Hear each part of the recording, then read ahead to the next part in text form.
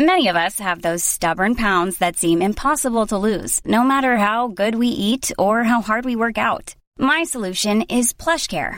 PlushCare is a leading telehealth provider with doctors who are there for you day and night to partner with you in your weight loss journey. They can prescribe FDA-approved weight loss medications like Wegovy and Zepbound for those who qualify. Plus, they accept most insurance plans. To get started, visit plushcare.com/weightloss. That's plushcare.com/weightloss. Ever catch yourself eating the same flavorless dinner 3 days in a row? Dreaming of something better? Well, HelloFresh is your guilt-free dream come true, baby. It's me, Keke Palmer. Let's wake up those taste buds with hot, juicy pecan-crusted chicken or garlic butter shrimp scampi. Hello Fresh. Stop dreaming of all the delicious possibilities and dig in at HelloFresh.com. Let's get this dinner party started.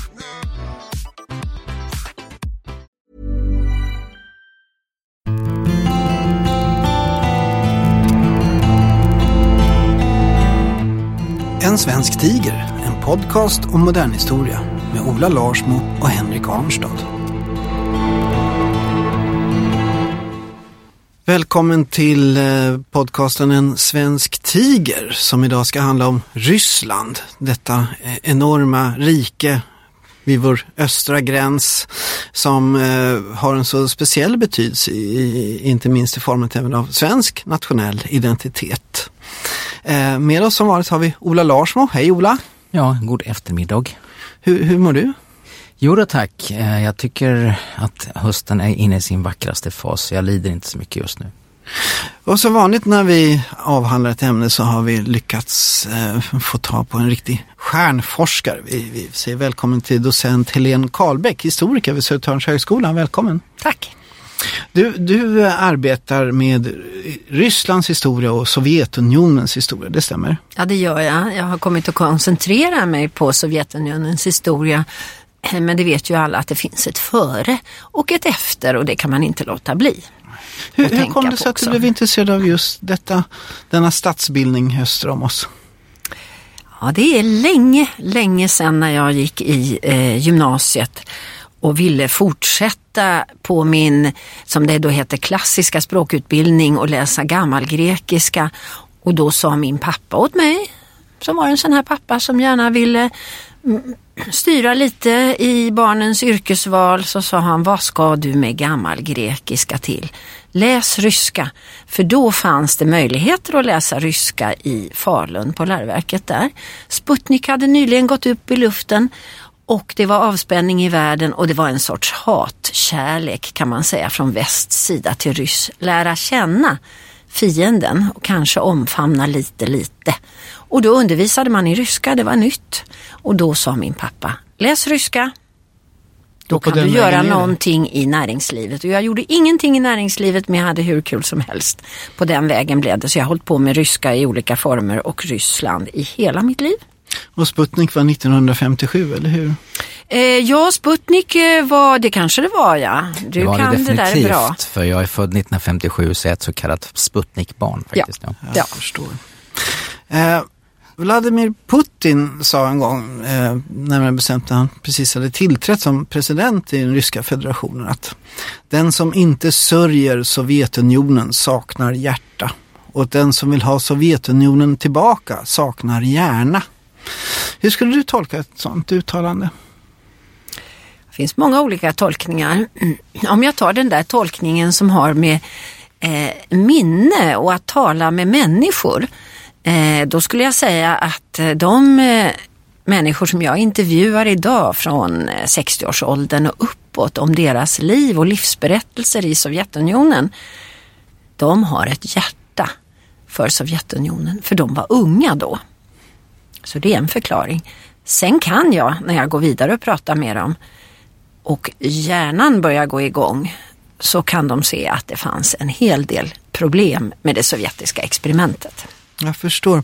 Problemet för oss som nu ska försöka ta upp Ryssland här idag är att det här är ett minfält. Antingen så kommer det heta att man är Rysslandskramare och putinist, eller så kommer det heta att man är Rysslands hatare och rysskräcken och ni försöker underblåsa skräcken gentemot Ryssland. Ola, hur ska vi försöka förhålla oss till det här, tycker du? Ja, just som du säger, att försöka hålla sig till fakta är det också därför som vi har en expert i studion idag. Men det där är ganska intressant därför att återigen så är alltså relationen till Ryssland någonting som delar människor. Va? Jag tror att när jag växte upp så var det ganska klart för de flesta människor att Sovjetunionen var en totalitär stat som ändå hotade, alltså om inte Sverige så i varje fall grannländer med en demokratisk tradition. Jag minns när jag gick på gymnasiet skrev jag specialarbete om Baltikum till exempel. Och det var alltså ganska laddade känslor kring detta. Men nu idag när Ryssland håller på att bli någon sorts, vad ska vi kalla det för, förebild både för gamla ledsna ex-kommunister och extremnationalister så är situationen mer komplicerad. Så därför tror jag det är väldigt viktigt just att göra det vi ska försöka göra här idag, gräva sig ner till historiska fakta. Så om vi då börjar med det med Helena, att vi försöker ha någon sorts kronologiskt skelett här. Det finns till exempel någonting som heter Kievriket som uppstår på 800-talet. Och det är då det har naturligtvis funnits statsbildningar öster om Östersjön längre än så. Men om vi ändå börjar där, Kievriket. Kiev det är ju inte Ryssland, det är ju Ukraina, eller hur? Ja. Men då talade man inte om Ukraina, skulle jag säga. Därför har ju också Ryssland och Kiev idag blivit en av de här, ska vi kalla dem smärtpunkterna eller de här omdiskuterade frågorna i historien. Var står egentligen vaggan till detta stora rike? Står den i Ukraina som idag är en självständig stat? Eller står den i Ryssland? Det heter ju Kievskaja Ruсь, Kiev, Ryssland. För det är bara en ingång till detta, och då tar jag just den här ingången som inte bara är fakta, att just då år 800 bla bla och så vidare så bildades det ena och det andra, utan också detta, hur ses historien idag? Den tidigare historien som ett slagfält i politik och identitetspolitik idag. Och det är ju väldigt spännande. Ja, det tycker ju inte vi minns här. Det är det som vi fokuserar på i vår podcast. Det är roligt att du tycker det. Men när man ändå då försöker analysera så att säga den ryska statens eller ryska imperiet kanske man ska säga, så att säga uppkomst och tar sin början då i medeltiden till exempel. Kan man jämföra det här till exempel med de statsbildningar som uppstår väster om Östersjön till exempel? Ja, Ryssland kom ju att börja med ett litet område. Det var Kiev-Ryssland. Så småningom så kom tatarerna, det som kallas för Tataroket. Eller den gyllene horden i väst, Tataroket i Ryssland. Tatarerna österifrån, ett ridande folk som la under sig stora områden västerut. Och då bland annat det som idag är Moskva och de områdena. Och man gjorde det framförallt genom att ta upp skatt. Man bosattes inte där, det här var ett nomadfolk, man bosattes inte där och ordnade någon fullödig administration. Men man tog upp skatt. Och av de områden som man tog upp skatt ifrån, prinsarna i de områdena, så kom Moskvas prins eller furste att bli den som blev den främsta skatteupptagaren. Det här var på 1400-talet. Och du har ju varit inne på till exempel att det här är någonting som är viktigt utifrån att Ryssland, om man hävdar att vi blev utestängda från renässansen och så vidare.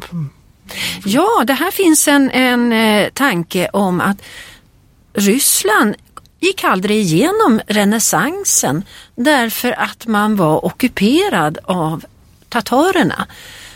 Och i det finns ju också något av detta. De ociviliserade tatarerna och det civiliserade väst och renässansen som aldrig nådde fram till oss ryssar.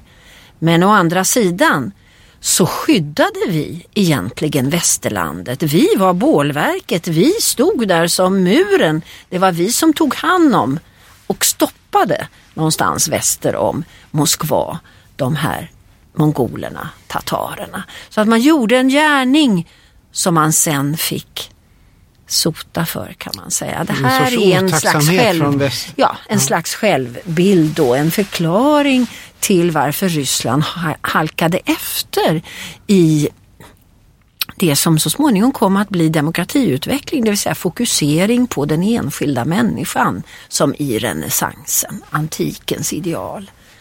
Det här är lite grann som är perspektivet i en känd storfilm som Tarkovskis Andrei Rublev, alltså som på svenska Yttersta domen, som handlar om precis de här sakerna. Alltså Ryssland som, vad ska jag kalla det för, den lilla båden av västerländsk civilisation sådär. Och det här beskriver ganska väl också en rysk identitet som man kan väl säga väger mellan väst och öst, så att säga. Det finns ju också en retorik kring vad man kallar sig för det tredje Rom, eller hur? Vad kommer det ifrån? Ja, det kommer ifrån arvet ifrån Bysans. Bysans som ju blev Östrom på... Hjälp mig nu här, hörni, det här är inte min specialitet. 300-400-talet. När det romerska riket upphör. 300-talet så tar ju Östrom över kristenheten, så att säga, och tar över ikonmåleriet, bildningen och så vidare. Och det är därifrån, det är från Östrom som kulturen på det religiösa området, och religion var ju väldigt viktigt i kultur på den tiden, spred sig bland annat upp mot Ryssland. Grekland, Östrom. Det ryska alfabetet är ju egentligen det grekiska alfabetet. Så att det här med Östrom, och sen kom känslan av att vi kan väl gå vidare i Roms fotspår och därmed bli det tredje Rom. Vi hade det första Rom, vi hade det andra Rom som var Östrom. Sen skulle Moskva med patriarken kunna bli det tredje Rom. Det finns ju också... Jag ska säga då, ledare för den ortodoxa delen av, den grekisk-ortodoxa delen av den kristna kyrkan, till skillnad från den protestantiska och katolska framförallt. Det finns ju också en svensk diskurs här, och nu går vi tillbaka lite grann till Kievriket, men rusernas rike, som då egentligen ska vara rospiggarnas rike, det vill säga att det ska vara Rurik heter han, va? Som Evert Taube som i välmening grundade Ryssland, sjunger han i en sång om Roslagen just. Ligger det någon sanning i det här att det fanns liksom en Roslagens inverkan på Rysslands uppkomst, eller är det bara myter? Det är ju så att vikingarna i Norden delade ju upp sig, så att om vi nu ska kalla dem danskar, de som fanns i det som nu är Danmark, de gick västerut och var det här förskräckliga hotet mot England och gjorde det ena och det andra. Medan de i de i Mälardalen kan vi kalla det för så hette det väl redan då. Mälardalsvikingarna, de drog österut, vanligtvis som handelsmän, betydligt fredligare. Tog sig ner för floderna ner till Konstantinopel. Och på vägen där så stannade de på olika ställen. Och det är faktiskt så att en av de första, eller han var väl den första härskaren i Kiev, Oleg, är ju den nordiska Helge. Och då säger man i kanske mera, ska vi säga, strikt fackhistorisk beskrivning, så är det detta att man bjuder in, så att säga, en sorts tredje man. Det finns så mycket strider mellan fursteätterna om konungastolen. Det har vi sett i alla tider. Så var det ju i Sverige en gång i tiden. Då bjuder man in någon utifrån, och då bjuder man in den Helge till att bli den fursten i Kievriket. Och han kommer att heta Oleg, och även hans då efterkommande, några stycken kan man säga, är av skandinavisk ett. Ja, alltså, det finns en fantastisk liten anekdot som Uppsala-historikern Hugo Valentin har nedtecknat. Han var ju främst intresserad av judisk historia. Så han läste då dokument från det gamla khazariska väldet i de här trakterna som alltså var skrivna på hebreiska eller en sorts hebreiska, och sitter där och hittar i den hebreiska texten hela tiden då gamla nordiska namn från den här tiden. Va? Så att för honom var det uppenbart hur de här olika kulturerna, man kan tala om det, var helt sammanflätade när det begav sig. Det är en ganska vacker bild tycker jag. Jag sitter ju jag har framför mig en karta här från den tiden då jag läste Rysslands kunskap på Stockholms universitet. Rysslands expansion 1462 till 1904. Och där ser man då hur det här imperiets gränser då utvidgas under en väldigt lång historisk period. Det är 500 år vi pratar om här. Och det jag också då fick lära mig där på den här universitetskursen, det var att rikets väldighet är central för ryssarnas självuppfattning, fick vi lära oss. Nu vet inte om det är sant, men det var det vi fick lära oss. Det har jag antecknat här i mina seminarieanteckningar. Den här expansionen som då den här stadsbildningen är för under 500 år. Hur skulle du säga att den präglade identiteten hos det som då blev ryssar, så att säga? Ja, det är en svår fråga. Jag har inte tänkt den så. Jag tror inte att att man kan få ett alldeles entydigt svar. Man kan ju se hur den har gått geografiskt åt olika håll och kommit att betyda olika saker framöver. Om vi ser 1500-talet och en bit, även 1600-talet och 1700-talet, då återtar Ryssland det gamla tatarväldets erövringar. Man skjuter tatarerna längre och längre söderut genom erövringar. Ivan den förskräcklige, han slog tatarerna, mongolerna, vid det som nu är staden Kazan. När var detta? Och detta var på 1560-talet. Och som minne av det så lät han bygga Kazan-katedralen som står på den väldigt vackra katedralen som står på Röda torget idag. Där finns en historia om att den katedralen blev så vacker att han lät sticka ut ögonen på den som hade ritat katedralen. Men det är såna här guidehistorier, vad vet jag om det är sant? Men så är det. Att slå tatarerna var naturligtvis viktigt därför att det hade varit en huvudfiende. Och därmed pressade man tatarerna så småningom, och då är vi inne på 1700-talet, ner till Krim. Och där kom ju krimtatarerna som sen har betytt så mycket i våra samtal om historia och överhuvudtaget de senaste 20 åren. Och inte minst nu när Krim har blivit ryskt igen. Och krimtatarerna som har varit evakuerade, bortskickade och kommit tillbaka och inte erkända och så vidare. Men det är en sån här imperiell erövring. En annan viktig erövring är att gå in i det så kallade tomma landet, nämligen hela östra Ryssland, Sibirien. Det var naturligtvis inte tomt. Där hade vi ju urinvånare. Men det var som ett tomt fält och dit skickade man ryska bönder eller kolonisatörer helt enkelt för att odla upp marken. Och det blev egentligen inte, det blev ju inte ett rike utan det blev bara en fortsättning på Ryssland. Så det blev inte ett sibiriskt land med sibiriaker.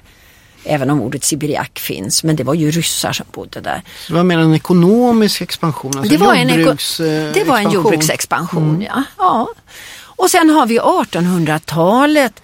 1700-talet hade vi där en del med krimtatarerna så att säga. Nu kanske jag hoppar över en och annan.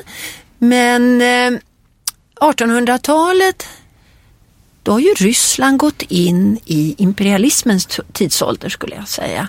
Och en för mig typisk imperialistisk erövring i betydelsen detta att verkligen ta hem det ekonomiska och från ett visst område som då där får vidare utvecklas någon annanstans. Bomull kan påminna om Storbritannien, England och Indien. Det är ju Centralasien.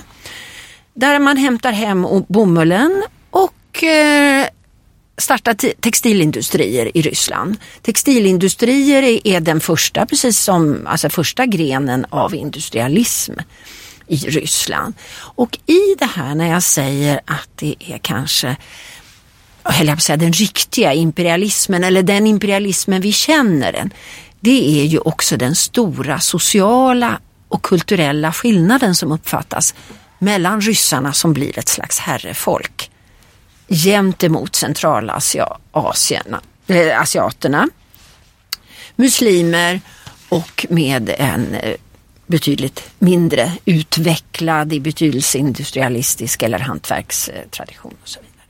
Det du är inne på nu har du själv beskrivit som den glömda expansionen. Det vill säga expansionen söderut och österut. Men ur ett svenskt perspektiv så tänker vi ju västerut. Slutet på 1500-talet så kollapsar de tyska svärdsordrarna i Baltikum och det blir så att säga ett maktpolitiskt vakuum där och inrycker då Sverige, Danmark och Polen och försöker lägga under sig de här väldigt ekonomiskt viktiga områdena. Den ryska handeln är det som ekonomiskt och en av de faktorer som driver detta.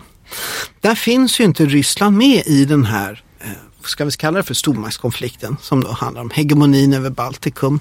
Sverige vinner ju då efter mycket om och men den här kampen och Baltikum blir svensk. Men Sverige får då ändå kontakt med det ryska riket. Freden i Stolbova heter det 1617. Och det här markerar starten för någonting som i Ryssland kallas för den stora oredans tid, har jag för mig att jag lärde mig på universitetet. Vad är den stora oredans tid för någonting? Det är ett försvagat Ryssland. Man skulle kanske kunna kalla 1990-talet för den stora oredans tid. Jag tror att det finns en del ryssar som skulle kunna säga samma sak. Men det kom inte några utländska erövrare in på 1990-talet. Men det gjorde det efter 1617. Och kring 1625 så finns bland annat ryska trupper inne ända in i Moskva. Och Tyskland och Polen bland annat tävlar om vem som ska få sätta dit en kung på tronen. Så då är Ryssland ett försvagat land. Där lyckas man från rysk sida staga upp sig, om man säger så, och bygga upp en armé, och då kommer det en första dynasti eller en tsardynasti, Romanov, till makten. Och den börjar där och kommer att finnas kvar ända till revolutionen. För det du berättade, du Ola som är uppvuxen i Västervik, att du minns att ryssarna har bränt Västervik. Alltså det är väl just det där som spökar lite grann i en del hembygdshistoriska perspektiv. Och på lågstadiet så fick vi höra detta förskräckliga när ryssen kom och brände ner hemstaden i grunden så att bara kyrkan stod kvar. Och det där har ju faktiskt spökat lite grann i, vad ska vi kalla det för, en svensk självförståelse ganska länge. Och det är ofta de här, vad ska vi kalla det för, krisåren. Det är väl tidigt 1700-tal vi talar om. När det är väldigt oklart vem som ska ha makthegemonin över inte minst Östersjön då. Precis, för att år 1700 startade då det stora nordiska kriget. Och Peter den store, som man då är känd som, är då tsar av Ryssland. Och då är den stora dessförinnan har ju aldrig Ryssland sett som något allvarligt hot eller säkerhetspolitiskt hot mot Sverige. Det är ju kriget mot Danmark hela tiden. Danmark. Man går i krig och så anfaller Danmark. Och Danmark anfaller ju också 1700. Besegras ganska enkelt och så vidare. Men mot alla odds då. Voltaire har ju skrivit om Karl XII som då så lätt ska slå ryssarna ur brädet. Men mot alla odds då så får stora svenska imperiet, den mäktiga stormakten, stryk vid Poltava 1709. Och Ryssland går då in i ett expansivt skede västerut också. Vad har du berättat om den här tanken?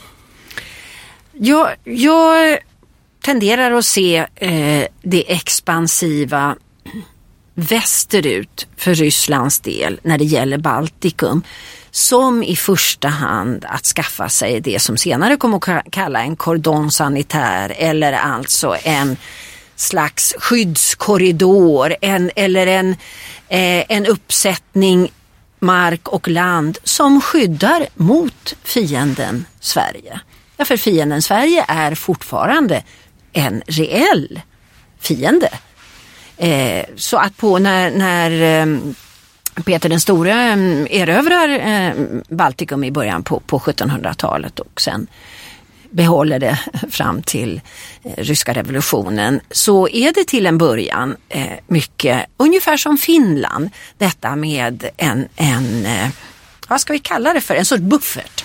En buffert mot Sverige. Sen tenderar ju allting, särskilt som har med militär och makt att göra, att cementeras. Och sen är ju det intressanta när det gäller det här med imperium. Och det är därför som jag tänker mig det här att gå västerut som lite speciellt. Jämfört med att gå österut och att gå söderut. Där Ryssland russificerar mera. Inte minst österut i Sibirien. Det blir ju ryskt. Blir Baltikum ryskt? Nej, där sitter fortfarande den tyska eliten kvar. Det är den tyska eliten, det är de som är borgmästare, det är de som är administratörer, det är de som äger de stora jordegendomarna, och det är ester och letter som är de fattiga bönderna. Och ryssarna tränger aldrig igenom som en elit här. Så det finns aldrig någon framgångsrik, vad som kallas för ska vi kalla det för områdespolitik, så som Sverige gjorde mot Skåne i mitten på 1600-talet. Sverige gjorde Skåne svenskt. Sverige gjorde aldrig Baltikum svenskt under den tiden vi hade. Men Ryssland gjorde inte heller Baltikum ryskt. Den stora russificeringen av Baltikum kommer långt senare, och det är efter andra världskriget. Det här är ju väldigt spännande för att här grundläggs då under 1700-talet tanken på Ryssland som den svenska arvfienden. Där man så att säga lite grann glömmer bort det här problemet med, man har haft mycket fler krig med Danmark egentligen. Men danskarna lyckas ju då svenskarna kuva. Men Ryssland får man då en period där återkommande krig, 1740-talet och så Gustav III och så vidare. Och så kulminerar väl detta, kan man då säga, med Napoleonkrigen och 1809 och förlusten av Finland, kanske den största svenska nationella traumat någonsin.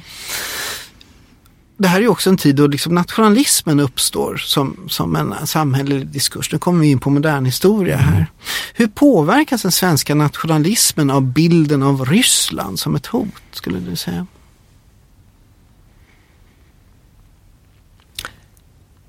Ja, det var en intressant fråga. Det är ju detta tanken att det är så att säga den andra som formerar oss. Vad vi brukar säga om Sverige under loppet av 1800-talet, det är ju att vi svenskar eller Sverige allt mer vänjer oss vid att vara en småstat. Men en stat som inte expanderar utåt utan som expanderar inåt genom att bygga viktiga saker som utbildning, småningom välfärd, demokrati.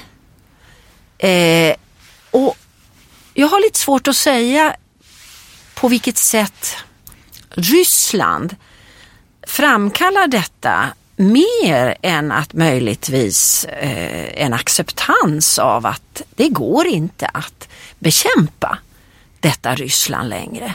Och då gör vi det här istället, och någonting som jag tycker är en smart politik eller ett smart tänkande. Vi gör någonting av den här situationen.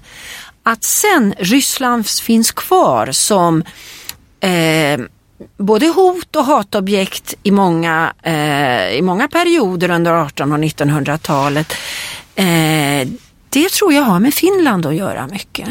Finland är så viktig del, och som du säger, det var en traumatisk förlust. Finland hade ändå tagit över stora delar av det svenska förvaltningsväsendet. Och som vi vet så var den finska eliten svensktalande. Det fanns starka rötter och det fanns säkert ett slags storebrorskänsla gentemot Finland. Man talar ibland om det finska kortet i relationen till Ryssland.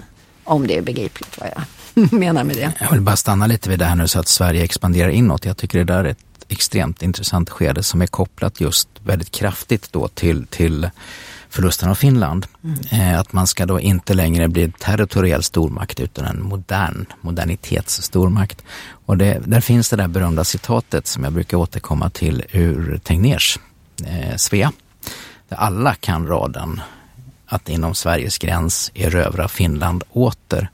Men nästan ingen kan raden innan. Som lyder: led böljan kring likt tamde undersåter och inom Sveriges gräns erövra Finland åter. Och det där syftas på bygget av Göta kanal. Som alltså är symbol för det moderna. Ja. Så man kan ju säga då att just förlusten av Finland gav Sverige den här knuffen i, vad ska vi kalla det för, modernitetsriktning, va? På ett ganska intressant sätt. Och där kommer ju också in på att Sverige och Ryssland hade då efter Karl XIV Johans beslut att inte återta revansch mot ryssen, utan Karl XIV han erövrade Norge istället och tyckte att Sverige fick under 1800-talet väldigt goda relationer med Ryssland. Samtidigt som då den här antiryska diskursen ändå existerar. Är inte det där en paradox? Ja, då får jag ta någonting som jag inte alltid kör som historiker skolad i min generation, nämligen vi har en tendens att prata mer om de stora strukturerna och mindre om de enskilda människorna, men jag tror inte vi ska glömma att Karl XIV Johan var fransman och det har funnits en helt annan slags närhet, förståelse och affinitet som man säger mellan Frankrike och Ryssland. Två stora centralstyrda länder som naturligtvis kommer att gå åt olika håll och där Ryssland är väl kanske den som har tagit efter det franska mest med språkinflytande och så vidare.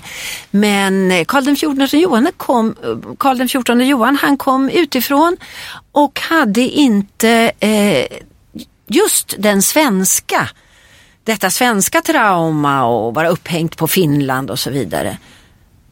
Kanske det är så att det också spelade roll. Vi hade ju ändå en ganska centralstyrd politik på den tiden och han bör ha haft en betydelse för hur saker sköttes och med hjälp av sina diplomater och så vidare. Och det här märks ju lite grann till exempel inom svenska konservativa traditioner. Jag har ju läst på Försvarshögskolan till exempel, som man kan då om man är lite generaliserande kallar för en hyfsat konservativ institution.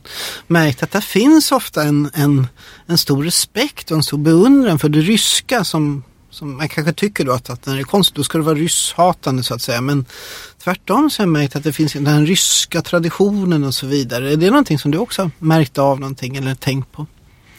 Nej, men jag tänker ibland på att det är lite som militär till militär. Nu är det ju inte bara det militära i Ryssland de tittar på, men de tänker kanske militärt och då kanske de kan beundra en stormakt. Sen är det ju ibland så att militärer och politiker bedömer saker olika. Militärer behöver inte prata med folkopinionen. Politiker ska prata med folkopinionen och då kanske man behöver också säga och handla på annat sätt. Det här var bara en tanke som flög i huvudet på mig. Men det händer att jag träffar på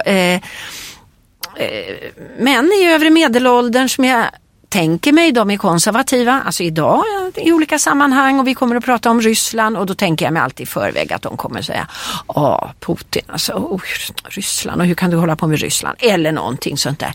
Och då visar det sig att de har ganska stor respekt för Putin och jag har tänkt mig att det är av olika slag för att han är konservativ men kanske också beundran för makt på något sätt. Att ja, men det är kanske inte så konstigt att här håller han på att bygga tillbaka någonting som ju var nästan förvandlat till grus, nämligen den ryska försvarsmakten efter att Sovjetunionen föll sönder. Det var om inte en promille så inte var det många procent av vad den amerikanska försvarsmakten bestod av då. Och då började så småningom Ryssland att bygga upp sin försvarsmakt, och det är ju inte alla som tycker om det naturligtvis, det kan man känna sig hotad av, men kanske man också, särskilt om man sysslar med militära frågor, tycker att jo, men det är ju så man gör. Så man gör. Ola? Jag tänkte ställa kungsfrågan här när vi nu har en Ryssland och inte minst Sovjetexpert i studion. Det finns ju den här idén som man möter hos stora ryska författare från Dostojevskij till Solzhenitsyn om Ryssland som det lidande folket, att man någonstans är Europas Kristus och tar på sig smärtan för väst och allt det där som vi redan har varit inne på här. Det är ju en tankefigur som man stöter på ganska ofta. Men om vi tittar på de här, alltså framväxten av Ryssland som stort rike som vi har pratat om hittills, hur ser du på det, alltså de strukturella rötterna för just att Sovjet tar form efter 1917? För den traditionella historieskrivningen är ju att det finns ett fönster mellan egentligen mars och oktober när Ryssland skulle kunna blivit en traditionellt västerländsk demokrati. Va? Ska vi ta det lite lugnt här, för att vi är inte riktigt där ännu, men vi kan ju komma in på det här spåret. Jo, men min fråga, du behöver inte vara Henrik, för det här är inte att springa händelsen för. Min fråga handlar bara om hur ser du på den här historiska strukturbilden vi har målat upp när det gäller grunden för det som sen kommer att bli faktiskt sinnebilden för den totalitära staten, alltså Sovjet. Ja.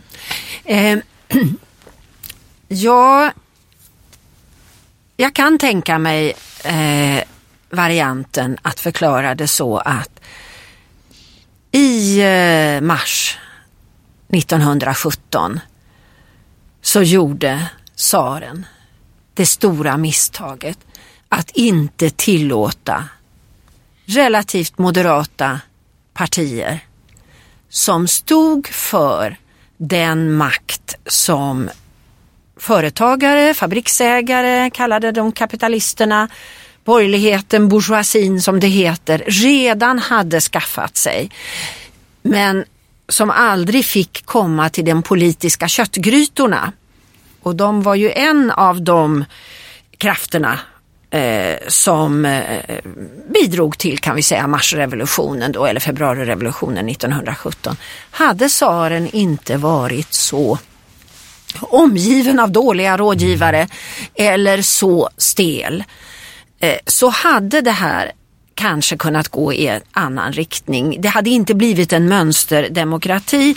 Det är svårt att få en mönsterdemokrati i ett så stort och svårstyrt land och många olika etniciteter, klasser och så vidare. Men man kanske hade kunnat hålla vänsterdiktaturen som sen kom, stången, och kanske även högerdiktatur som hade kunnat bli resultatet om inte bolsjevikerna hade tagit vänsterdiktaturen. Det vill säga något slags moderat styrelseskick. Moderat menar jag då inte svensk polymoderat, men det såg jag i en alldeles nyskriven historiebok som jag tycker är bra. Det sägs att historieböckerna är så styrda och så dåliga i Ryssland idag, men det finns många bra akademiska historieböcker. Och det kan ha funnits en avgörande punkt där den högsta ledningen med tsaren i spetsen helt enkelt tappade fattningen eller missade vad som kunde ha kommit ifrån de partier som hade grundats då. En slags liberaldemokratiska eller högerliberala jag tänker partier. Också säga bara att om vi backar lite som Henrik vill och tittar på det här land som har vuxit otroligt snabbt. Alltså det har blivit till ytan då världens största land. Expansionen har gått väldigt, väldigt fort. Kan det vara en förklaring till att det är så svårt att bygga en grund för ett mer, vad ska vi kalla det för, parlamentariskt, demokratiskt styrelseskick som man ju gör under motsvarande tid i västeuropeiska länder? Ja, egentligen. För det som jag nyligen pratade om, det var en slags förklaring som är lite personcentrerad. Tsaren missade det här. Det andra är att säga att det här var ett land med så stora skillnader och så stora klyftor. Och det fanns ju ett parti, socialistrevolutionärerna, som föreslog att man skulle helt enkelt ha en federativ stat med mer eller mindre självständiga republiker. Men då hade vi inte haft Ryssland, då hade vi inte haft imperiet eller Sovjetunionen. Men det är ju möjligt att det hade varit det rimliga och då hade Ryssland varit ett stort land här. Men som man säger, att vara imperium, det sitter kvar i ryggmärgen länge och det släpper man inte i första taget och det gjorde det. Nej, det är ju intressant. Alltså under slutet av 1800-talet så pågår till exempel någonting som heter russifieringsprocessen, eller hur? Och den är väldigt känd till exempel inom finländsk historia. Man pratar ofta om ett förtryck som utövas. Skulle man kunna tolka den här russifieringsprocessen som en tanke om att försöka skapa en nationalstat av Ryssland, skapa en rysk identitet och därmed göra om imperiet till en nationalstat, eller är det andra tankar som ligger bakom?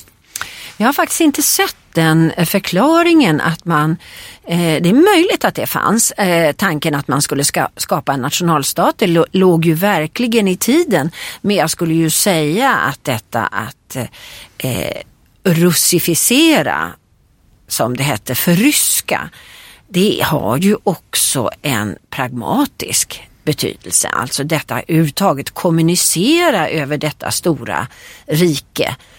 Då behöver människor prata ryska med varandra. Nu uppfattades det här i Finland och framförallt av finlandssvenskarna som ett hot. Och i många andra delar i Baltikum och så vidare, där vi ju från 1860-talet har framväxande nationella rörelser som vårdar sig om det egna språket och samlar ihop sagor och berättelser på det egna språket och så vidare. Och så kommer ryssarna där i de här områdena och säger att nu ska ni tala ryska. Men det var ju också att tala ryska i högre utbildning och att kunna kommunicera. Det är svårt att tänka sig ett helt land där man inte har ett språk. Man tänker Amerika utan ett, USA utan ett språk. Där har vi mera känslan av frivillighet. Ett administrativt tänkande. Men det är en väldigt intressant fråga du säger om man verkligen tänkte sig en nationalstat. Alltså man hade ju 125 olika nationaliteter och språk på sitt område, så att det är inte så lätt att administrera. Ever catch yourself eating the same flavorless dinner 3 days in a row? Dreaming of something better? Well, HelloFresh is your guilt-free dream come true, baby. It's me, Keke Palmer. Let's wake up those taste buds with hot, juicy pecan-crusted chicken or garlic butter shrimp scampi. Hello Fresh. Stop dreaming of all the delicious possibilities and dig in at HelloFresh.com. Let's get this dinner party started. I'm Sandra, and I'm just the professional your small business was looking for. But you didn't hire me because you didn't use LinkedIn Jobs. LinkedIn has professionals you can't find anywhere else, including those who aren't actively looking for a new job, but might be open to the perfect role, like me. In a given month, over 70% of LinkedIn users don't visit other leading job sites. So if you're not looking on LinkedIn, you'll miss out on great candidates, like Sandra. Start hiring professionals like a professional. Post your free job on linkedin.com/achieve today.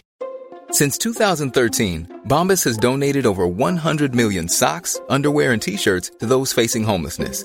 If we counted those on air, this ad would last over 1,157 days. But if we counted the time it takes to make a donation possible, it would take just a few clicks. Because every time you make a purchase, Bombas donates an item to someone who needs it.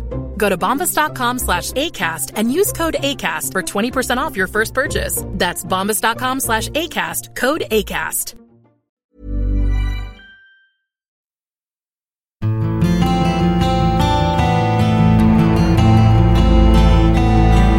Du lyssnar på En svensk tiger, en podcast om modern historia med Ola Larsmo och Henrik Arnstad. 1905 till 1907 sker den första ryska revolutionen. Andra ryska revolutionen har vi redan nämnt, februari-mars 1917. Och så kommer då den så kallade oktoberrevolutionen som som inte ägde i oktober utifrån vår kalender, utan det var i november då snarare, 1917. Lenin gör då statskupp snarare än revolution, och det här är ju då naturligtvis en del av första världskriget. Men det här innebär ju då en enorm kris för det här imperiet som då har varit så framgångsrikt under 500 år. Gått lite fram och tillbaka, men i princip en expansion som har varit. Vad innebär, och då 1922 grundas Sovjetunionen, eller hur? Ja. Vad innebär den här är ju en enorm historisk händelse. Vad innebär det här för det som idag är Ryssland? Ja, det innebär att Ryssland, och det som man kallar Sovjetunionen, slog in i vissa avseenden på en alldeles egen väg. Man gav sig faktiskt politiskt ideologiskt på att man gav sig på ett experiment. Man skulle experimentera, kan man säga, mänskligt med att skapa jämlikhet människor emellan. Det är den ideologiska sidan av det, även jämställdhet. Man införde fria aborter för kvinnor. Man hade fria äktenskap. Det fanns alltså en slags frisläppthet eller jämställdhet för kvinnor som var långt före vad vi hade i väst och i Sverige på det statliga planet. Samtidigt så fullföljde man en moderniseringspolitik som man hade gjort överallt i väst. Man bara skyndade på den så oerhört med industrialisering och vad som skulle vara en modernisering av jordbruket, bort från de här godsägarmyrorna som de hette, kollektivägda, till självägande bönder som i sin tur sen skulle bli kollektiva på nytt, och alltihopa detta gick i en rasande fart. Och så passade man på, om jag nu får uttrycka mig cyniskt, så passade man också på att rensa upp oavbrutet under 30-talet i administrationen, inom partiet, för att få in nya kadrer, ny personal som man var säker på skulle vara lojala med det som man sysslade med. Så om du menar vad det innebar i slutresultat, eller om du menar vad det var för någonting, så var det en del av det här som jag Och så inför man beskrev. också proletariatets diktatur och skapar en stat som du nämnde 30-talet och stora utrensningen och så vidare. Visst, man skapar det kommer aldrig till stånd det partipolitiska systemet som hade funnits i 10 år före ryska revolutionen. Ryssland var sent med att införa, eller att få politiska partier, kan vi säga, åtminstone jämfört med de större, jag menar Frankrike och Storbritannien och så vidare. Det är först efter första ryska revolutionen som det skjuter fart med både arbetarpartier och liberala partier och högerpartier och så vidare. De elimineras, och de som har stått till höger, de flyr till Frankrike eller på andra ställen. Hela eliten försvinner. Så det är naturligtvis, på det politiska planet så förändras det otroligt, och även där är man ett slags experimentland. Man är inte bara ett auktoritärt land, utan man klär det i termer av den internationella arbetargemenskapen, och man ska vara en förebild för hela världens arbetarrörelser. Så det är en mycket starkt ideologiserad stat, skulle jag säga. Det är ett enormt projekt, Ola, och du var inne här på, hade det så att säga kunnat, kontrafaktiska resonemang, ett fult ord bland jag brukar nästan historiker, men ändå, du var inne lite grann på mensjevikerna. Vilka var det? Alltså vad vi tappar här lite grann kanske, och det är så komplicerade förlopp där, ändå den här perioden av inbördeskrig och alltså ganska stort mänskligt lidande också innan staten tar form av olika strax krafter. Efter oktoberrevolutionen, Så, och där mensjevikerna var väl en sorts, där kan du rätta om jag säger fel nu, men en sorts liberal socialdemokrater som ändå hade blicken fäst på väst. Jag vet att Hjalmar Branting gjorde ju ett kort besök i Ryssland, alltså precis efter marsrevolutionen, och på vägen hem så är han fullkomligt deprimerad. För han inser att det här kommer att gå åt helvete bokstavligen. Så han går in i en period av depression efter sin ryska resa och den politiska... Vi får väl komma ihåg att det är första världskriget rör sig här också. Gör det också. Ja. Men just det där som du är inne på nu, en del när man talar om mycket av det som är hemskt i Sovjet, från läger till massvält och så vidare, så är det en del som ändå inte vill förklara eller ursäkta, men pekar på kontinuiteten, alltså att det tsaristiska auktoritära väldet, styret, som också innebar att skicka oliktänkande till olika typer av läger i Sibirien och sådär, att det där ändå går att förklara att man aldrig lyckades ta sig ur de auktoritära strukturerna. Men är det liksom en efterrationalisering? Nej, så har jag kommit att tänka också. Det blev aldrig någon utveckling av, det tar tid att, om vi säger, lära sig demokrati, träna sig i det vi kallar demokrati, parlamentarisk demokrati. Sen finns de här, kan vi säga, stora frågorna. Varför vann bolsjevikerna? Hur kunde bolsjevikerna med en statskupp ta faktiskt ledningen över det här landet och under så lång tid behålla det också? Och där finns det under den här perioden, mars 1917 och november 1917, en viktig fråga, och det är kriget. Och det ska vi veta att Branting ansåg ju att de som var hans, så att säga, socialdemokratiska kamrater, att de skulle fortsätta att strida. Det vill säga fortsätta att skicka soldater ut i kriget mot Tyskland på de allierades sida, Ententens sida. Lenin gjorde ju någonting väldigt radikalt. Han sa stopp på kriget. Och det gjorde han ju redan med Zimmerwald-konferensen 1917 och så vidare. Det var och redan 1914 när de tyska socialdemokraterna röstade för krigskrediter och gick i en nationalistisk anda, så att säga. Där gick Lenin och en del av bolsjevikerna helt på tvärs och fick soldaterna med sig i detta under 1917, och därmed fick de vapen på sin sida. Soldaterna röstade med fötterna och gick hem och ville inte kriga längre, därför att Ryssland hade klarat kriget väldigt dåligt och folk led mycket under kriget, vilket man alltid gör, men det här var en dåligt rustad rysk armé. Och dessutom gjorde kriget att livsmedelsförsörjningen var slagen till slant, eller vad det heter, då redan 1917. Det var ju så egentligen marsrevolutionen, 8 mars på kvinnodagen, började med att kvinnorna gick ut på Petrograds gator och slog på kastruller och sa vi vill ha mat, vi vill ha bröd. Så de här sakerna, alltså Lenin var ju hänsynslös, ruthless som man säger, i detta att verkligen våga ta tag i vissa saker och inte vara det minsta nervös tydligen för vad det skulle lösa. Och detta med kriget ser jag som en väldigt viktig fråga för att vinna tillräckligt många över för att kunna göra statskuppen i november 1917. Man hade vapen på sin sida. Sen kommer inbördeskriget som ett svar på posten naturligtvis.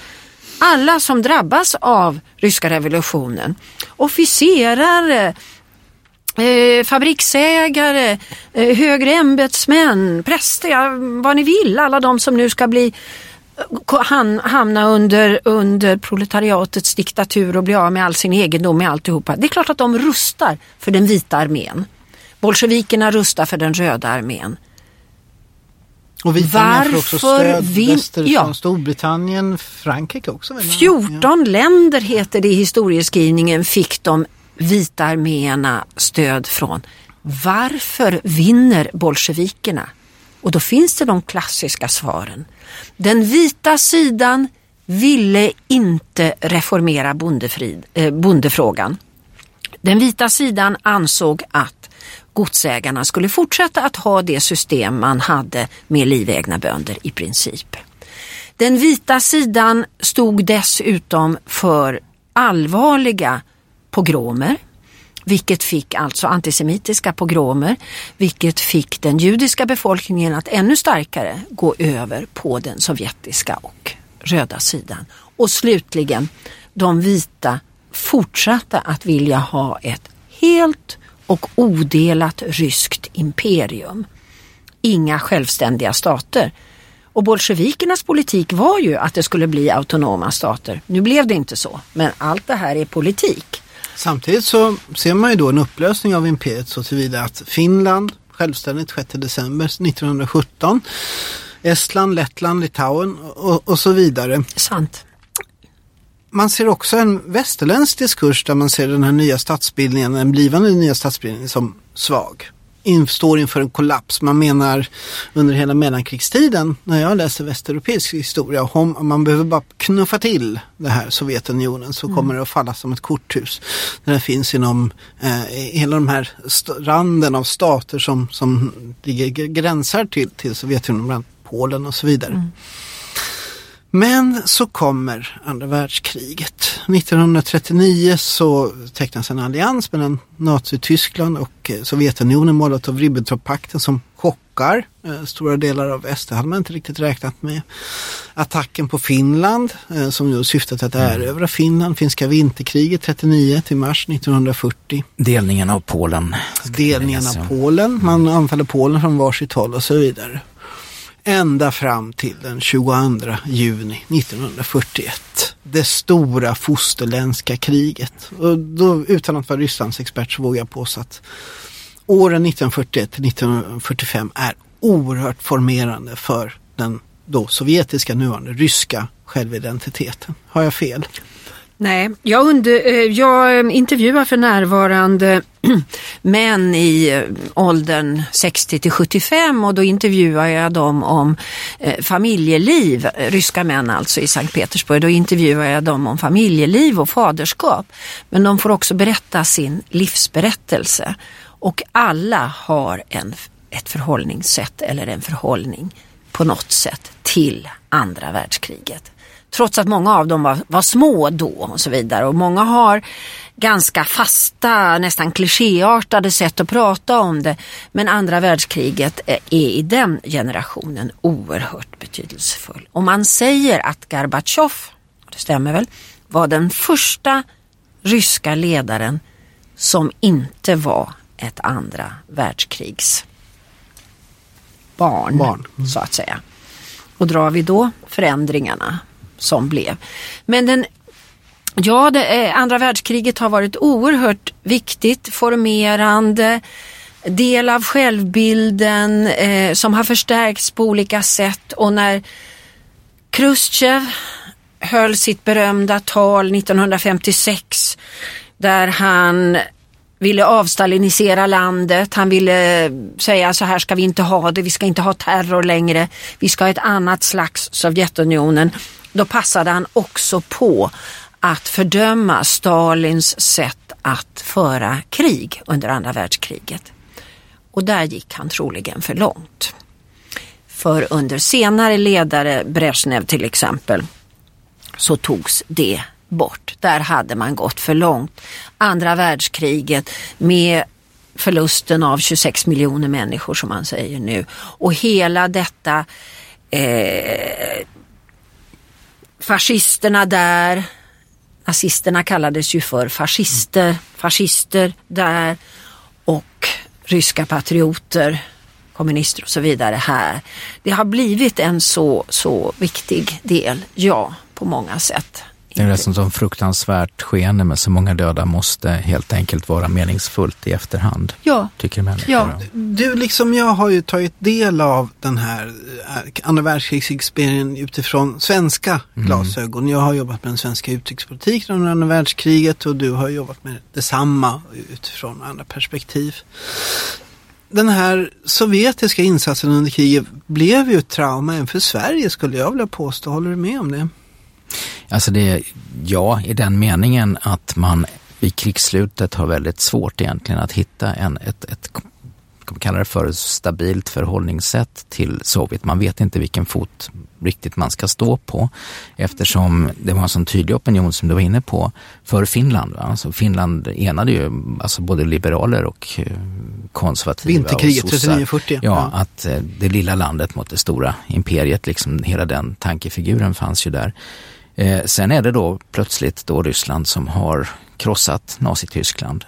Och hur ska man förhålla sig till det här då när till och med Stalin under en kort period är mycket populär till och med i USA som en viktig allierad. Och samtidigt, särskilt i USA kanske man till och med skulle säga. Ja, så har man den här insikten om att det är den stora Sovjetimperiet man upplevt som den stora fienden. Alltså både under liberala socialdemokratiska och samlingsregeringen som har ju sett det på det sättet. Och där blir det har ju med viss rätt diskuterat hur wobblig den svenska utrikespolitiken gentemot Sovjet är där under det som är kvar av 40-talet och början av 50-talet. Alltså jag märker ibland att det diskuteras till så att säga Sverige, man kritiserar Sverige under andra världskriget, så säger man så här att ja, vi gjorde ju inget gott, vi hade ju kunnat vara aktiva, och då glömmer man ju bort att den aktivitet som man då valde mellan var då antingen bibehålla neutralitet eller gå med tyskarna fram mot ryssen, som Finland. Det var mellan de två alternativen stod i Sverige. Och 1941 så är man ju då säker på att det här kommer ta 2 veckor, säger man, innan tyskarna har besegrat Sovjet. Och sen så märker man, nej, så gick det inte riktigt. Och då infaller sig liksom en ambivalens i den svenska moralistiska utrikesretoriken, när man å ena sidan då inte gillar ryssarna och inte gillar Sovjet. Och det finns kvar den här retoriken kring judebolsjevismen och så vidare. Samtidigt som man då mer och mer inser att det blir då ryssarna som har räddat Sveriges självständighet som självständig nation. För man vet ju hur det hade gått om tyskarna hade vunnit andra världskriget. Då hade liksom det här storgermanska riket på något sätt infallit sig. Någon sorts dåligt samvete. Och 1945 så vet jag att gamla sådana här svenska kommunister, de säger att då var det roligt att vara kommunist, så att säga. Och de gör sitt bästa val där också strax. Ja, de gör ju sitt bästa 15% tror jag att de fick. Det vill säga att man ser liksom en ambivalens i inte bara det svenska utan i det franska förhållningssättet, alltså i det brittiska förhållningssättet till Sovjetunionen. Churchill säger någonting att om jag så måste alliera mig med djävulen, så slåss djävulen mot Nazityskland, så är vi kompisar. Och Uncle Joe, Stalin-kulten i USA, framförallt 1942 i den enorma schlager som Stalin och så vidare. Det här är då liksom ett komplext fält helt enkelt. Gamla ryskräcken finns kvar samtidigt som man då beundrar den ryska militärmaskinens seger över den oövervinnlig Hitler. Mitt i detta tar också kalla kriget alltså form under sista året. Kalla kriget börjar 1944 skulle man nästan kunna säga. När man liksom är orolig, var kommer gränsen gå i Europa? Hur skulle du tolka den här retoriken eller diskursen kontra liksom den svenska bilden av Ryssland? Ja, jag tycker väl att du redan har uttryckt den här motsägelsefullheten. Jag brukar säga ibland att det har ju aldrig funnits några särskilt varma känslor från svensk sida, vad jag vet, från svenskarnas sida gentemot Ryssland eller ryssarna eller kulturen, ja det skulle vara högkulturen, men det är ju inte så att vi har liksom umgåtts och haft gillat varandra så att det bär inte extra på något sätt. Sen tänker jag mig att åren 1945 till 47, Sverige är en småstat. Alltså man beter sig väl egentligen inte så väldigt mycket annorlunda än vad de andra som har besegrat Hitler-Tyskland har gjort. Där lämnar man ut från stormakterna, man lämnar ut krigsförbrytare. Baltutlämningen kan sättas in i det sammanhanget. Möjligtvis Raoul Wallenberg. Det är lite mer komplicerat tycker jag råkat hålla på med en del. Men det kan vara en del av det hela också, att man går inte in och är så aktiv. Därför att det här går in i fältet tänkbara krigsförbrytare. Och varför skulle då Sverige sticka ut i detta just efterkrigstida, korta efterkrigstida innan det kalla kriget sätter in? Där faktiskt Sovjetunionen har besegrat Hitler. Och det finns ett slags rätt för Sovjetunionen att få människor utlämnade eller att få hämnas eller någonting sånt. Så tänker jag mig att det finns i folkföreställningen. Det man kan tillägga där, det fanns ju mycket stor grupp baltiska flyktingar i Sverige vid den här tidpunkten. Och frågan var ju hela tiden också ifall Stalin skulle kräva att de skulle återbördas till sina områden. Så ibland kan det ju se ut som att man sitter och dealar med olika kategorier av människor. Så det är ju väldigt komplicerat. Men får jag ställa en sån här historiemetafysisk fråga här mot slutet av samtalet. Så när man talar om de alltså, tyska krigsförbrytelserna, så är det hela tiden ett försök från många historiker att hitta förklaringar i den tyska statsbildningen eller den tyska kulturen eller till och med det tyska språket, har det varit inne på, som skulle förklara alltså nazismens övergrepp. En sån historiker som Timothy Snyder, som ju är kontroversiell bland en del. Den blodiga jorden. Ja, och nu också den svarta jorden som man har nyligen gett ut. Försöker hela tiden också hitta någon typ av förklaring till Sovjets övergrepp. Sovjets, vad ska vi kalla det för? Det totalitära statsskick och de människor som gick under. Vad säger de om såna här teorier? Alltså, finns det några förklaringar som du kan ge oss lite grann just varför Sovjet då också blev just vid sidan av Nazityskland, alltså sinnebilden för det totalitära? Ja, jag vet ju att man talar om, det gör väl då Timothy Snyder kanske också, man talar om Hitler-Tyskland som en sorts triggare till det sovjetiska hårda sättet, att Stalin lär sig, om det är lite det du menar, Stalin lär sig nästan lite av Hitler, eller snarare everything goes, kan Hitler så kan jag. Så kan man naturligtvis se det, men man kan också se det som Stalin befinnande sig i en situation som är livsfarlig. Det vill säga, man rensar ut och avrättar människor i gränsområdena i Sovjetunionen innan Stora Barbarossa kommer då 1941 när Hitler-Tyskland anfaller Sovjetunionen. Det är finnar råkar illa ut, koreaner råkar illa ut, tyskar råkar illa ut. Intressant nog råkar inte judar illa ut, för det finns inget hemland för judar. Det kommer senare och då har vi en antisemitisk kampanj. Alltså detta att vara femtekolonnare. Jag har intervjuat en man som är armenier, och han talar om den här, en slags etnisk rensning ifrån Krim då. De som åkte ut, det var alla utom ryssarna. Det var tatarer och det var georgier och det var armenier och det var några andra. Alltså detta, det är så svårt när man ska förklara sånt här. Ska man förklara det som en på något sätt begriplig femte kolonnuppfattning? Det här kan vara femte kolonnare i detta livsfarliga situation att bli anfallen av Hitler-Tyskland och med de förluster som sen också blev. Eller och kanske, både eller/och kan vi säga att det ena hårdheten föder den andra hårdheten. Och det är först när Stalin dör 1953 som ju faktiskt lägren avskaffas, de stora gulaglägren och så vidare, att det här fortsätter, och då kanske Stalin och hans entourage redan har blivit så paranoida att... Nu blir det här ett ganska långt avsnitt av den här, men orkar vi fortsätta? För att det här är ju så spännande alltihopa.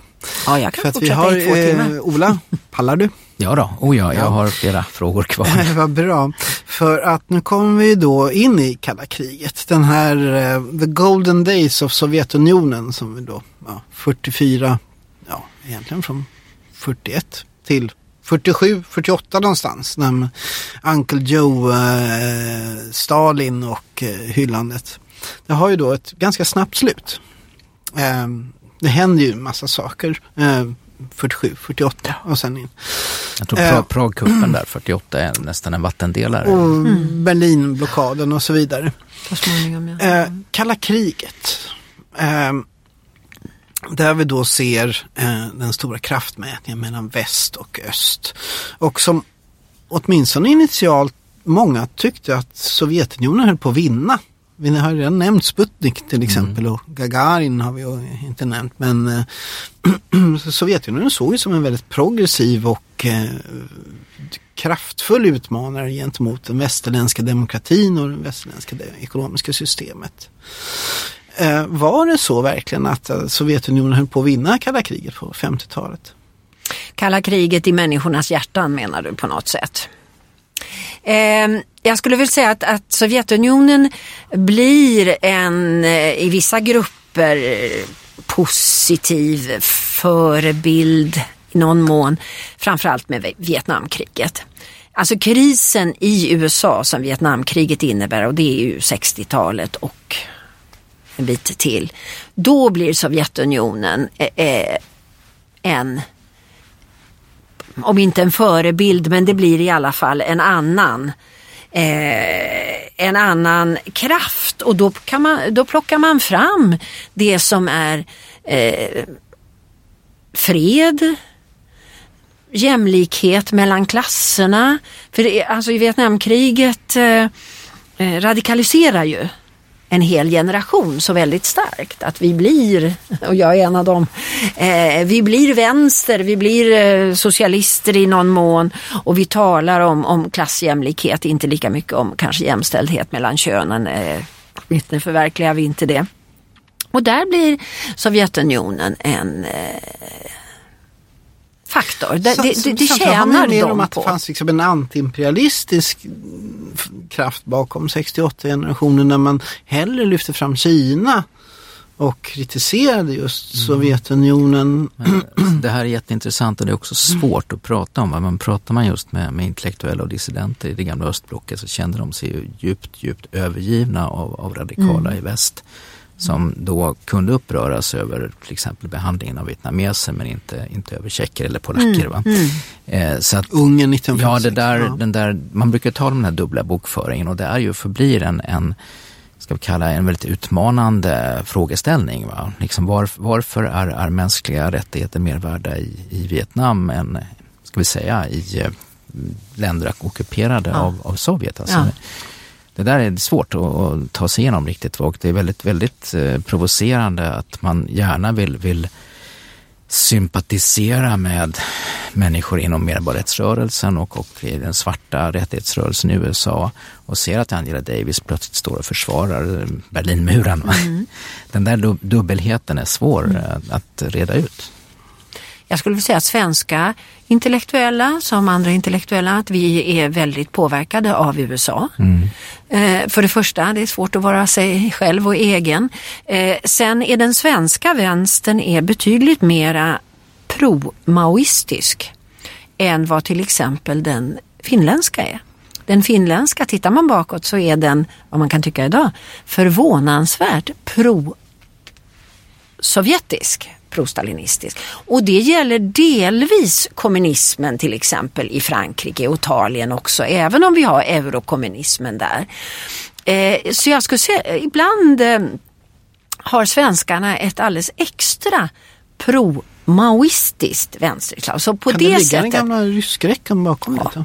Det är jag helt säker på, därför att jag tror att svenska säkerhetspolitiska intressen på många sätt också går hand i hand med intellektuellas syn på sånt som är lite abstrakt. Och där har du lite det här med Vietnam och detta som är långt borta. Den palmeska tredje världen-politiken som ju sannoliken inte var vårt nära utland, som vi kallar det för ibland, som det är idag, Baltikum, Östeuropa och så vidare. Det var ju blanka fläckar. Baltikum fanns ju nästan inte alls på kartan. Så där finns också någonting som jag ofta har trott går hand i hand, som vi intellektuella väl inte kanske alltid vill tro, att vi kanske också är en del av en större Sverige-intresse-diskurs. Samtidigt så var ju Sverige under kalla kriget helt klart på det västlägret. Jag gjorde själv militärtjänst på en stridsvagn på Gotland 1987 och det var kalla kriget ganska det var ju liksom man var medveten om det. Och det var liksom sådär, här ska jag sitta med en stridsvagn och eventuellt dö med vapen i hand för att försvara Sverige mot den totalitära ondskan, som jag tolkade det då, som 20-åring på min lilla stridsvagn. Eller lilla, vägde 50 ton. Det vill säga, man var medveten om att här stod Sverige inför en eventuell strid med den totalitära ondskan, som jag tolkade det då. Hur skulle du liksom hur hamnade Sverige, för Sverige var ju samtidigt neutralt då, men ändå så var man så klart på det här västlägret. 80-talet är för mig väldigt tydligt det som har kallats för det andra kalla kriget. Det hände saker från slutet av 70-talet.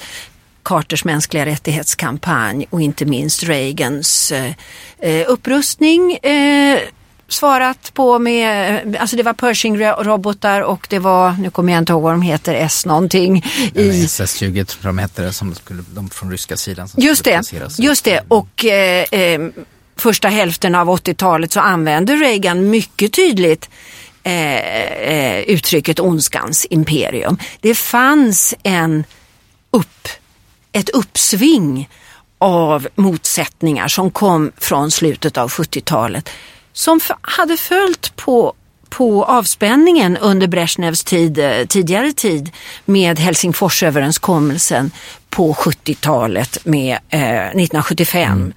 Det var ju då Willy Brandt fick till stånd att äntligen sattes gränserna officiellt i Östeuropa, alltså de tyska gränserna. Och Willy Brandt var en avspänningsman, kan vi säga.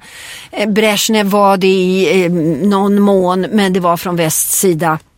Och där fanns det de här 4 korgarna, man skulle byta spannmål mot si och så, och man skulle ha ekonomiskt utbyte då, det här som bestämdes 1975. Och den 4:e korgen, jag tror att det var den 4:e korgen, tillät emigration av ryska judar till exempel. En stor händelse som alltså plötsligt, eller så 70-talet var en avspänningsperiod. Och så kommer ganska snart igen. Så det här har ju gått i vågor. Och varför det kommer där, det är inte jag kvinnan att förklara. Men jag förstår mycket väl att 87 kan vara ett skarpare läge än 70-talet och till och med 60-talet. När jag hade sommaren 87 så åker jag på tågluff och då åker jag ner till, skulle man ju då besöka Berlin, för det hördes liksom till, och så skulle man titta på Berlinmuren och så skulle man åka in i Östberlin och så skulle man liksom gå omkring där och titta och diktaturturista lite grann och så vidare. Hade någon sagt till mig då när jag gick omkring där i Östberlin att om något år så kommer den här muren att falla, så trodde man det var ett löjligt skämt. Det fanns ju inte på kartan, och det här har ju också tagits upp ibland som att hur svårt det är att förutsäga framtiden. För helt plötsligt kollapsar ju det här enorma mäktiga imperiet, Sovjetunionen. Vars imperialistiska aspirationer då har gått halva Tyskland liksom. Från sin största utbredning någonsin, så sker den här enorma. Och bakom detta så ligger då perestrojkan med Mikhail Gorbachev, säger man va? Inte Gorbachev. Gorbachev, tack. Hur kan man i efterhand förklara att Sovjetunionen faller? 1987 så hade jag ju en annan upplevelse. Då bodde jag i Sovjet, jag var där på sommaren. Och då var det första gången, eller åtminstone den 7 november 1987 det var 1988 som är 1988. Ja, ännu mera, för redan 1987 så omvärderar Gorbachev offentligt i då, vad blir det, jag är så dålig på räkning, blir det 70-årsjubileet av oktoberrevolutionen, eller vad blir det om det är 80, 70, 60 år. Någonting 87 typ. så är det 70 år. Vi hoppas på lyssnare som kan. 87 så är det 70 år. 70 år, tack. 70 år. Då säger han saker som får oss i tv-soffan där i Moskva att frysa till. Han talar om Stalin på ett sätt som han inte har talat om tidigare. Han säger att Stalin förstörde oktoberrevolutionen. Fortfarande är Lenin helig. Det går bara ett år så talar man om även Lenin, den som lägger vägen för våld och så vidare. Och i det sammanhanget så börjar man också med väst att förhandla någonstans där 88-89 om tillbakadragande av trupper från Östeuropa. Och varför gör man det?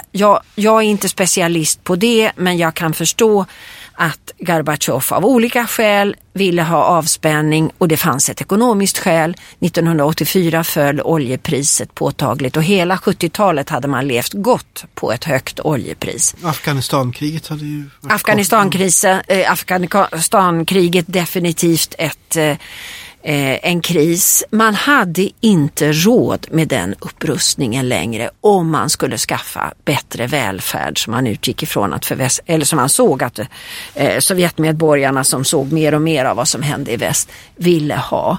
Gorbatjov var den första riktigt västtillvända ledaren, och han kom till makten 1984, och 1986 började man se hans perestrojka. Det var ju det första, att ekonomiskt omvandla saker. Det kom småföretag, privata, det kom små kooperativ, det kom det ena efter det andra. Sen kom talet om tillbakadragandet av trupper från Östeuropa, vilket var helt otroligt ur ett sovjetiskt perspektiv. Sen kom så småningom också ett tal till de olika republikerna, ett prat så att säga. Ni får mera autonomi, men ni stannar väl kvar i det stora Sovjetunionen. Så gör vi en reformerad socialism tillsammans. Låt oss göra det. Nej, sa Baltikum, vi vill vara själva. Och så sa den ena och den andra. Alltså Ola, du kommer ihåg det här med föll, eller hur? Alltså kommer du ihåg det euforiska rus som man erfor som människa av det här, att det finns en inneboende frihetssträvan i mänskligheten, och nu får den sitt utlopp. Ja, min son är ju född 1989. Jag minns att han var ganska liten. Han stod och hoppade upp och ner i sin spjälsäng när de hackade ner Berlinmuren med slägga. Och det var väl liksom en allmän glädjerus som invaderade även honom. Man märkte att de vuxna runt omkring honom var entusiastiska. Så, och sen var vi väl många som var ner och plockade på oss bitar av Berlinmuren. Så. Men det är väl just det här att du nämnde Afghanistan-invasionen. Alltså att det är många väl kallat Afghanistan. Det kom ju 78. Det är Sovjets Vietnam. Alltså att de slår huvudet i väggen militärt och inser att det här kommer bara att bli ett blödande sår i vår ekonomi, hur vi än gör. Så jag tror man ska väga in Afghanistan-fiaskot också i den här nedgången. Men det här liksom, den här oändliga optimismen, det är ju då också som Fukuyama skriver sin historiens kända slut, eller ökända. Det här liksom, historiens slut liksom. Nu kommer hela mänskligheten gå in i någon sorts liberal, demokratisk och även då ekonomi liksom här, att nu har detta vunnit, nu är historien slut. Och vad vi glömde sammanhanget där var väl då Himmelska fridens torg 1989. När man går in med en infanteridivision och skjuter ihjäl då i princip alla demokrater i Peking. Men det glömmer man ju bort i sammanhanget då, för då var man ju så glad. Ja, men jag tror att man och Litauen är väl först med självständighet och sen så följer då hela. Jag tror man såg oss Himmelska fridens torg som att med tanke på den starka demokratiseringsvågen i resten av världen så kommer det att följa så småningom, vilket ju då bevisligen inte har hänt. Kan det också vara så att det låg så långt bort och vi var eurocentrerade då? Det hände det i Europa, möjligtvis. Kanske. Jag var själv i Kina 1988 och intervjuade dissidenter, så att jag var nog väldigt optimistisk där och sen blev väldigt, väldigt förskräckt. Vi får återkomma med ett avsnitt om Kina. Men det blev ju inte den här lyriska demokrati-yran efter kalla krigets slut. Man har sett då en återauktoritär utveckling, till exempel då under Putin i den ryska federationen som det numera heter. Vad var det egentligen som gick snett? Jag frågar du så kallade vanliga ryssar idag, så säger de att det var mycket som gick snett på 90-talet under Jeltsins tid. Begreppet demokrati kan man ju säga för övrigt blev ju ett negativt begrepp. Demokrati stod för oordning, oreda och inte löning på fredag som man säger. Det vill säga att det var många som inte fick lön, inte pension. Ekonomin släpptes fri. Det vill säga att man nedmonterar mycket snabbt ett system som har vuxit fram sedan 1917. Dessutom vuxit fram i en helt annan territoriell sammanhang. Man förlorar leverantörer i Centralasien och i Georgien och inte minst i Baltikum. Om vi ser det ekonomiskt, dessutom förlorar ryssarna dessa underbara badstränder i Baltikum att åka utan visum. Men någonting som alltså vi kan tycka att det kan de väl klara, men i deras medvetande vad som händer. Och men det är ekonomiskt... Också, medelåldern går ner. Det är alltså, medellivslängden går ner. Ja. 90-talet är ingen positiv erfarenhet för de som bodde i före detta Sovjetunionen. Nej. I alla fall inte då de som inte får sin frihet. Så att säga. Nej, på många sätt är det inte. Och jag intervjuar en del män som blev fäder på 90-talet, och i och för sig så ser jag ganska intressant, om man skulle se det ur någon sorts jämställdhetssynpunkt, att saker vänds upp och ner plötsligt. Är det faktiskt kvinnor som kan stå för inkomsterna och män har inga inkomster. Alltså det är så mycket som förändras. Och plötsligt kanske män sitter hemma.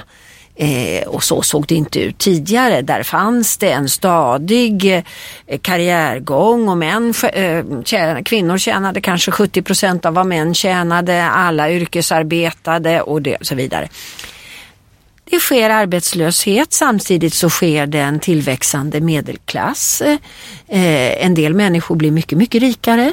Och det händer någonting som till exempel på 90-talet som var otänkbart under Sovjetunionen, och det var, man skulle kunna säga att det var ett begrepp: berika er och gör det så det syns. Det vill säga de sommarstugor eller sommarvillor där vi bodde eller i de områdena när vi bodde i Sovjet som kunde vara 2-våningshus och se flotta ut där, de blev plötsligt 5-våningshus. De så kallade nyryssarna, de nyrika. Det skapades alltså stora sociala klyftor, det skapades arbetslöshet, någonting som uppfattades som oordning och oreda. Och idag är Gorbatjov, han kanske har 0,5-1% rating i folkmedvetande. Han är den som slog sönder Sovjetunionen.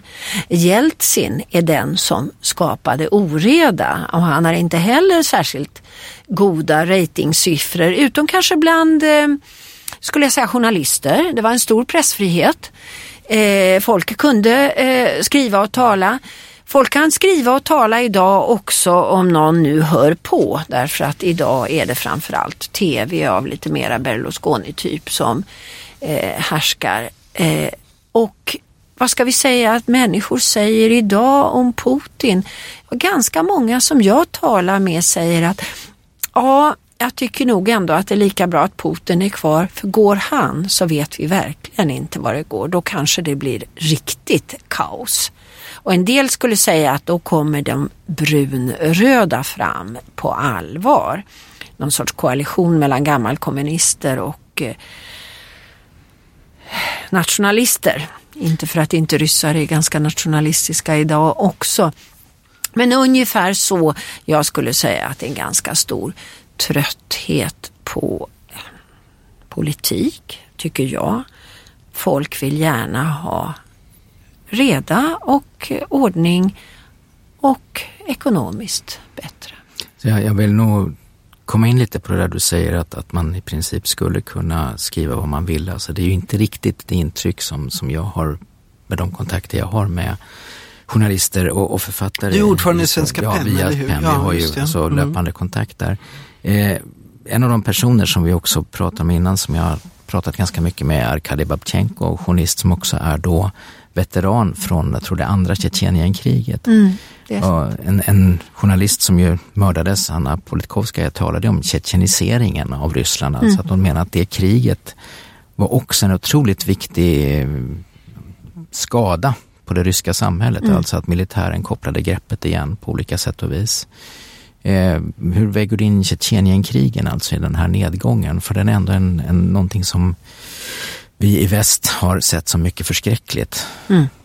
Jo, och jag ska bara säga att det kan låta slarvigt av, men när jag säger att man kan skriva vad man vill, då menade jag nästan man kan skriva för byrålådan vad man vill. Det vill säga, vi har inte en hemlig polis som tidigare som bevakar på samma sätt och du kan ha dina samtal och så vidare. Men var får du det publicerat? Det är det ena.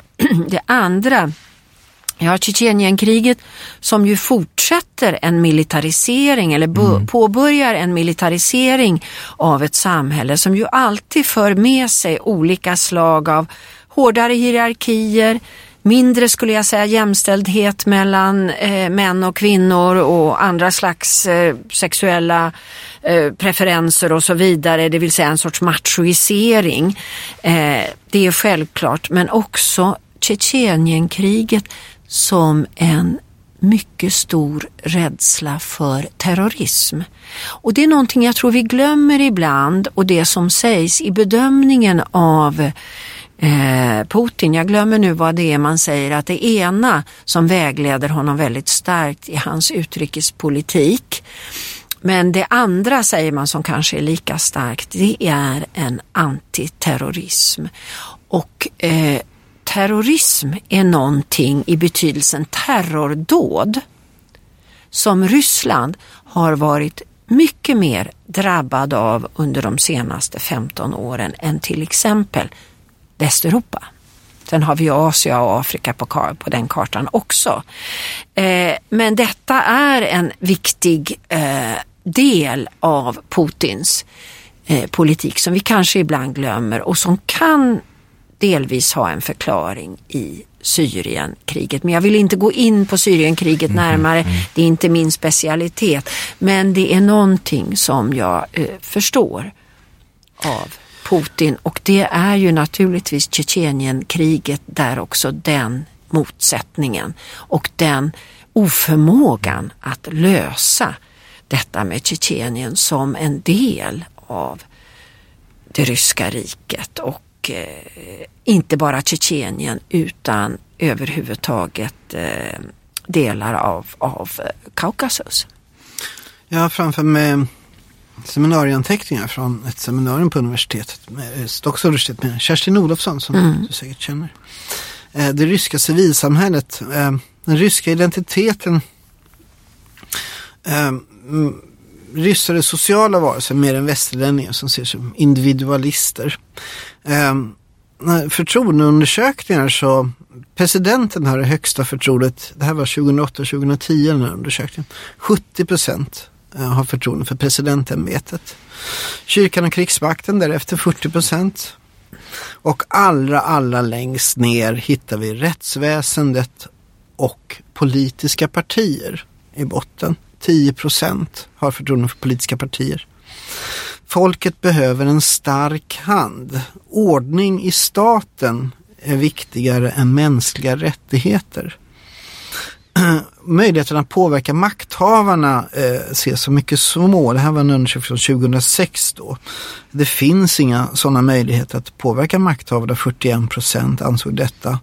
Och de flesta, 33% ska då sägas leva efter en regel som kan summera sig att man sköter sig själv och struntar i andra.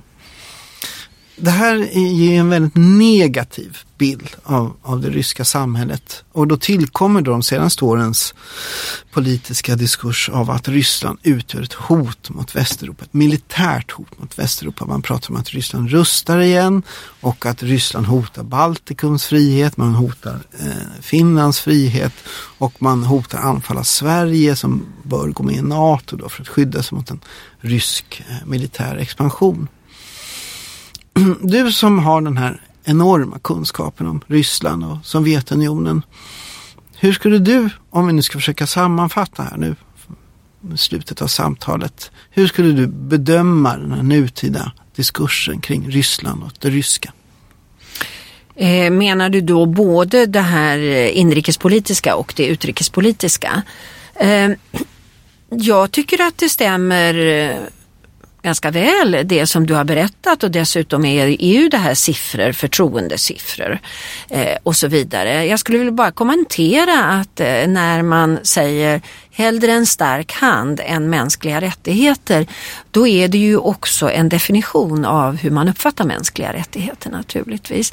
Det har ju funnits traditionellt i Sovjetunionen, så höll man länge på det som var en del av FNs mänskliga rättighetspaket, och det var ju sociala mänskliga rättigheter, det vill säga inte bara yttrande- och tryckfrihet. Utan mat för dagen. Mat för dagen, rätt till arbete och så vidare. Och det skulle jag säga är ju någonting som man tror jag fortsätter att hålla fast vid. Man har ingen tradition av uttalade rättigheter för yttrande och skrivna rättigheter. Det finns inte en sovjetisk tradition i det. Det finns en kortare tradition under 90-talet där detta proklamerades, men kanske inte landade på samma sätt. Jag får lite det i min fantasi, den här känslan av att prata på, skriv på, men låt mig få ett arbete och så vidare. Alltså det här handlar ju väldigt mycket om traditioner. Vad det sen gäller utrikespolitik, så ibland säger jag, när jag pratar om det här, så säger jag att som historiker så får jag ju lov att konstatera att vi har inte haft krig med Ryssland sedan 1809. Och varför skulle vi ha det nu? Nu tycker inte folk alltid det är en bra förklaring, därför att saker förändras i historien. Vad det gäller Baltikum så säger jag mig, och jag är inte ensam om det, Baltikum är en del av NATO, och jag har svårt att tro att Putin eller någon annan regim, om den inte är helt tokig, och det är sånt har vi ju exempel på stormakter som ser ut att hålla på att få rätt konstiga ledare. I det avseendet ser jag inte Putin som en så att säga konstig ledare i betydelsen utifrån Rysslands egna intressen. Jag har svårt att tro att Putin ger sig på ett NATO-land. Det kostar väldigt mycket. Vi får komma ihåg att Ukraina var inte ett NATO-land och inte ett EU-land. Och varför då Sverige skulle bli hotat har jag lite svårt att förstå. Då skulle hela kartan ritas om i en jättelik konflikt där detta med att överträda NATO-gränserna redan är förbi. Ryssland är inne i Baltikum eller Ryssland är inne i Finland. Och då kan naturligtvis Gotland spela en roll. Min fantasi räcker inte riktigt till för det, utan jag håller i mig i armstöden och tänker i det som gäller idag, och där finns NATO som en viktig faktor. Detta med om Sverige ska gå med i NATO eller inte vill jag inte riktigt uttala mig om i det här sammanhanget, utan mera detta med, jag ser ett svensk-finskt försvarssamarbete kanske som ett alternativ till det, och det är ju någonting som pågår. Jag känner bara att det är viktigt lite att min ingång i det här kommer ju via de kontakter som jag har med just ryska journalister och författare. Att det du nämnde om att efter revolutionen så är det vi ska inte använda ordet elit för det många sätt obehagligt ord, men en stor grupp intellektuella som flyr alltså västerut. Alltså jag tycker man ser lite grann samma konturerna av samma rörelse idag. Att de jag har haft kontakt med sitter idag i New York eller Paris, Marshagessen till exempel, och en av de få som finns kvar i Ryssland och verkar där och då bara kan publicera sig på Facebook är ju då Arkadij Babchenko. Och han skrev en ganska förskräcklig artikel i Dagens Nyheter där han räknade upp namnen på alla de journalister och författare han hade känt som nu antingen var döda i fängelse eller i exil. Och han ser ju en totalt krympande möjlighet att diskutera samhällsutvecklingen. Så jag tror att för mitt synvinkel så är det här otroligt viktigt att peka på hur utrymmet för en fri debatt i Ryssland idag krymper på ett sätt som leder tankarna till alltså Sovjets mörkaste epoker. Det här blev ju ett rekordlångt avsnitt av En svensk tiger och tack till dig som har lyssnat och som har lyssnat så här långt. Men jag tror faktiskt att jag vågar påstå att det också blev ett väldigt, väldigt spännande och givande och jag har lärt mig väldigt, väldigt mycket under den här sändningens gång. Ola, du ser lite trött ut men du orkar med. Jag tycker han ser jättepigg ut. Ja, den här diskussionen lär vi leva med några decennier till, va? Om vi får leva. Ja, några århundraden. Ja, man känner igen ganska mycket av diskussionen från 1617 till och med tycker jag. Vi trodde att Ryssland var borta men det kommer tillbaka. Helene, lycka till med din fortsatta forskning nu med faderskapen i Petersburg. Ska du resa dit någonting eller? Jag har gjort nu 16 djupintervjuer men framförallt med män. Nu är jag oerhört sugen på att tala med deras livspartners. Och sen kommer ju nästa fråga. Eftersom jag frågar de här männen om hur deras faderskap har varit så borde jag ju egentligen fråga deras barn som ju nu är i 30-40 års åldern. Men jag vet inte om jag får tillgång till dem om det kommer att lyckas. Men då skulle jag få en hel familjehistoria och försöka att göra den utifrån vissa tidskontexter och så vidare. Och då är det upp till alla er lyssnare att avgöra huruvida det här avsnittet var ett exempel på rysshat och rysshets eller om vi var putinistkramare och ryska propagandister. Ni får väl blogga och göra andra saker på sociala medier. Men vi vill i alla fall tacka Beppo och Per Julin som har varit vår eminenta tekniker idag och som gratis låter oss låna denna fantastiska studio vid Münchenbyggeriet i Stockholm. Tack så mycket.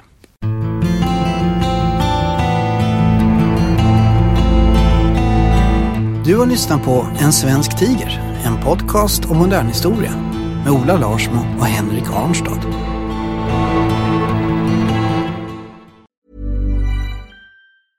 Ever catch yourself eating the same flavorless dinner 3 days in a row?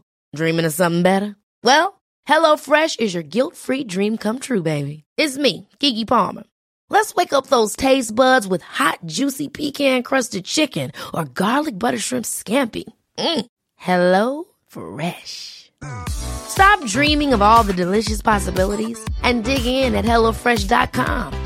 Let's get this dinner party started.